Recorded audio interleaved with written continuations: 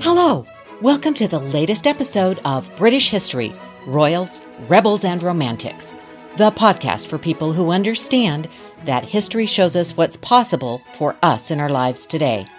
I'm Carol Ann Lloyd, your host and tour guide as we travel back in time. We're shaking up history to look at the stories that don't always make the history books, to consider famous and infamous characters in new and interesting ways, and to look for all the things that we share, even when we're living in different times and places. I hope you enjoy this journey through the royals, rebels, and romantics of Britain. Now, let's explore history together.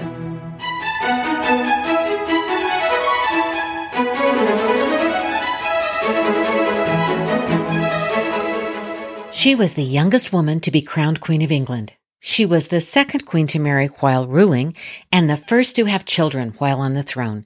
She oversaw extraordinary changes in the country, as well as the establishment of the British Empire. She became Empress of India. By the time of her death, she had ruled longer than any other monarch. With such a long reign, covering decades of world events, there's no shortage of reading material about Queen Victoria and her time. I've chosen a few of my favorite books about Queen Victoria. Of course, it's not an exhaustive list, and it's based on my preferences. So many of the books about Victoria seem to put her into a box that limits her to marriage and motherhood.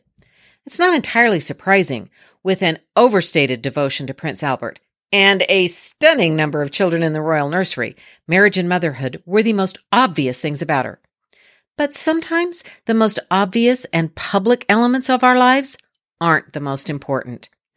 I wanted to know other things about Victoria.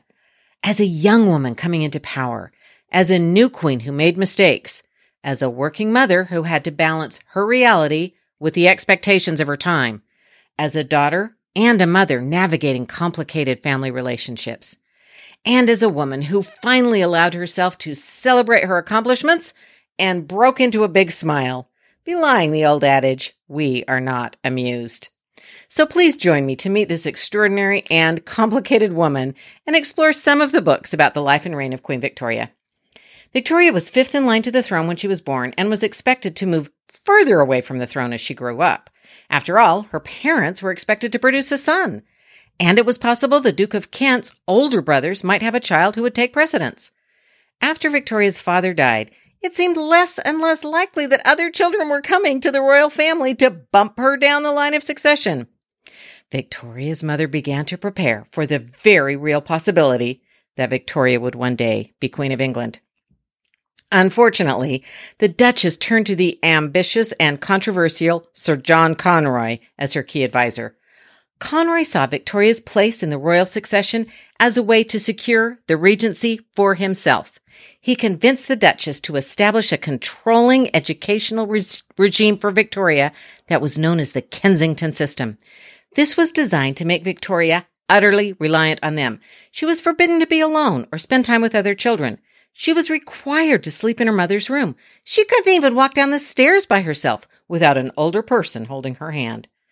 Victoria later described her childhood as very unhappy. But even more problematic than her unhappiness was Victoria's not being prepared for the role of Queen of England. She rebounded from her strict upbringing by reveling in her time alone, by eating whatever she wanted despite health concerns, and by making decisions based on personal resentments against her mother and Conroy rather than on sound thinking, such as when she stumbled into a terrible blunder with Lady Flora Hastings. Throughout her reign, the nature of the monarchy and the power of the crown were changing. As the empire expanded around the world, and as she was proclaimed Empress of India, her prime ministers were gaining power. She had a complicated relationship with prime ministers, from an unpopular and very close relationship with Lord Melbourne and an appreciative relationship with the flattering Benjamin Disraeli to the difficult and sometimes unproductive relationships with Lord Russell and Lord Palmerston. The nature of the British monarchy came from a medieval notion of the kings, and in those days it was always a king, having two bodies, a body natural that could be ill and weak and even die, and a body politic that was destined by God to rule the country and passed immediately from the dead monarch to the heir. This is what held up the nation's "the king is dead, long live the king" approach to leadership. There had been queens who were married before, and there was a queen who was a mother, Queen Anne. But Queen Anne came to the throne after her last child was born. There had never been a monarch before Victoria who was expected to have her body bear the heir to the throne while she was ruling the country. And the babies kept coming. The queen had 9 living children, and they all survived to adulthood. That was an extraordinary thing for the time, particularly for a woman so small in stature. And it happened within 17 years, all 9 children. And then those children went on to have plenty of children themselves. Victoria and Albert strategically married their children to the royal families of Europe. Eventually, Victoria had 42 grandchildren spread among the royal families of Germany, Russia, Greece, Romania, Sweden, Norway, and Spain. From being the first monarch to live in Buckingham Palace, to having more living children than anyone on the throne, to reigning longer than any monarch before her, and every monarch after her, until Her Majesty Queen Elizabeth II passed Victoria in length of reign in 2015, Queen Victoria was truly a game changer. And here are a few of the books that will help you get to know Queen Victoria. The Life and Times of Victoria by Dorothy Marshall. This is a classic, published back in 1972. Lady Antonia Fraser, in her introduction, calls this take on Victoria's life a, quote, wise and perceptive study. I find Lady Antonia Fraser's books to be some of the best biographies on the planet, so that's a comment I take seriously. The book includes a wonderful assessment of visuals, including reproductions of famous portraits we're familiar with, as well as images of newspaper pages, photographs, sketches, and even cartoons. There are so many images you won't find more than 2 or 3 pages of text before you come across another picture. This makes the book really easy to read and helps readers look at ways different people lived and worked and played in Victoria's time. The book offers a comprehensive overview of the Queen's life, from her girlhood to her final days.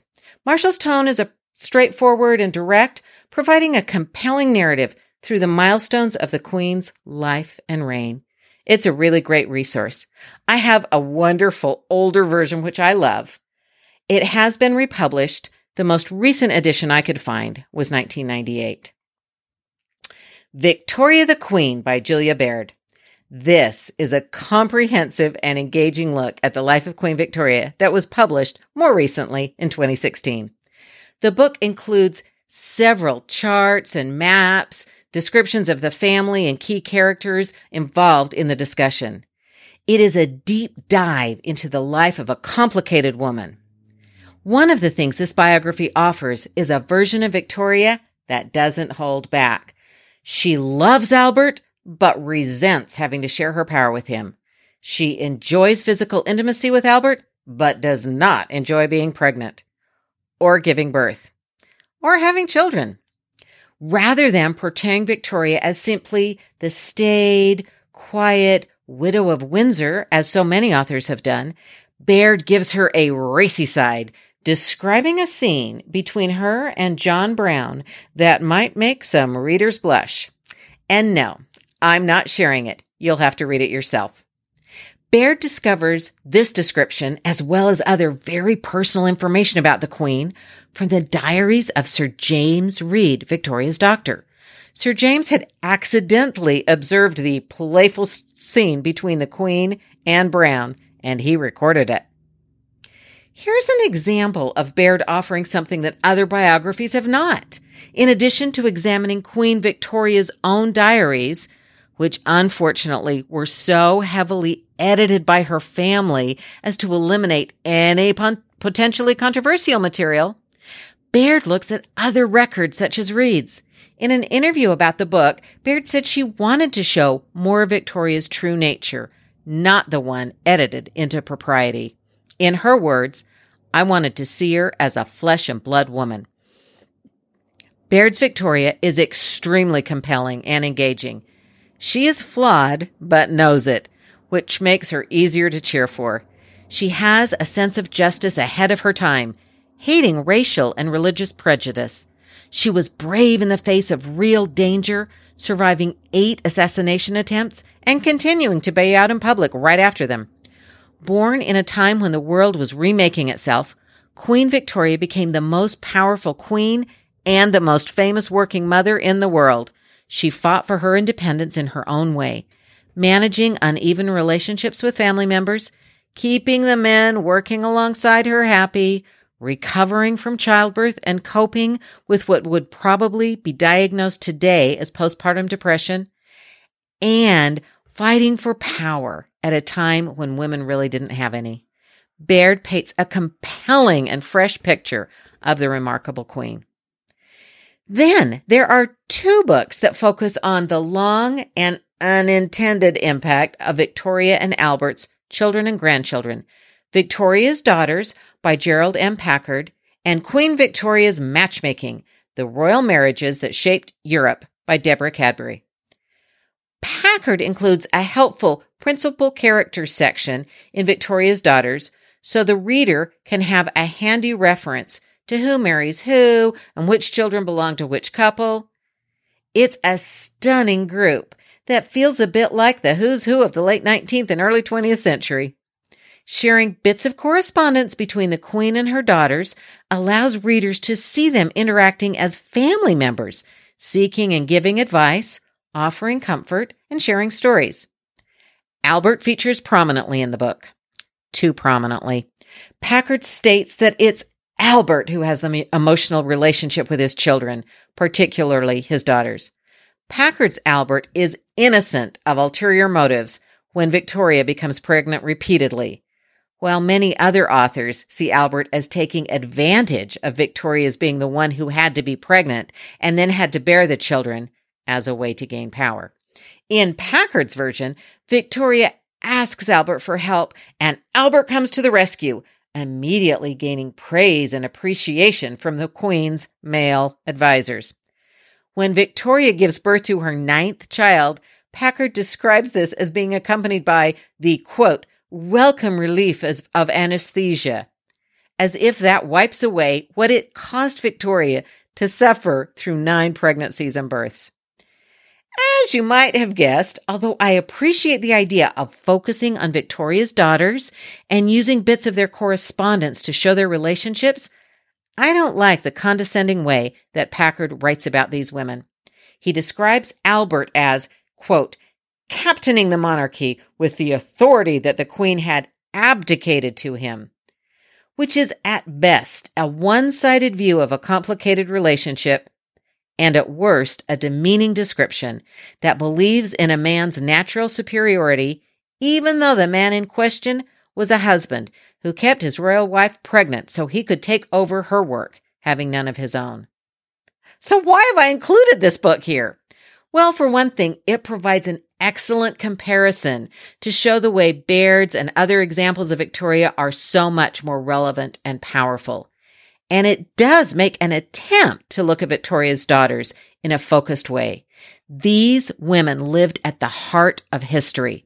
Vicky's son, Willie, grew up to be Kaiser Wilhelm, and Alice's daughter, Alexandra, grew up to marry Nicholas II of Russia, daughters of Victoria and mothers of the key figures in some of the most significant events of the 20th century. It's a great idea to focus on them. I just think it's too bad that Packard didn't check his sexism at the door before he wrote the book.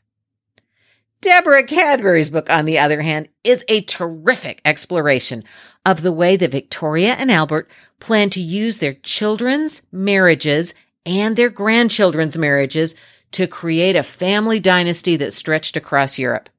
Queen Victoria continued this after Albert's death. She assertively arranged marriages for all 42 grandchildren. The goal was to yoke the countries together through royal alliances, avoiding the wars of the Napoleonic age. This book takes readers through the most glamorous and decadent palaces and families of Russia and Europe. The main characters are family members and politicians at the same time, moving among scandals and relationships that would change the world. The greatest politician is the Queen herself, referred to toward the end of her life as the grandmother of Europe. Perceived by some in her country as an elderly woman that left the world behind, in fact, she was attempting to manipulate and recreate the world. 7 of her grandchildren eventually became crowned rulers. But, of course, the plan failed spectacularly. The enormous shifts in worldwide politics was completely at odds with Victoria and Albert's plan. The two of them envisioned Germany and Britain working together to shepherd Europe through trials and into a glorious future, strengthened by a family network that created unbreakable bonds. Even as we read the initial naive planning, we can't help but think of the series of tragedies that followed. Economic strife led to violent uprisings and the overthrow of traditional centers of power. Revolution and war seethed just below the surface for years and eventually broke out, shattering Victoria's matchmaking plans and eventually leaving Europe in the ruins of war. The final pages take us into the fall of the Romanovs. Alexandra and her children huddle together against the showers of bullets that at first failed to kill them. Of course, eventually the family members were all dead, and when the corpses were examined, they found layers of, quote, protection were the royal jewels sewn into their dresses. The women were trying to conceal the jewels for their flight out of Russia.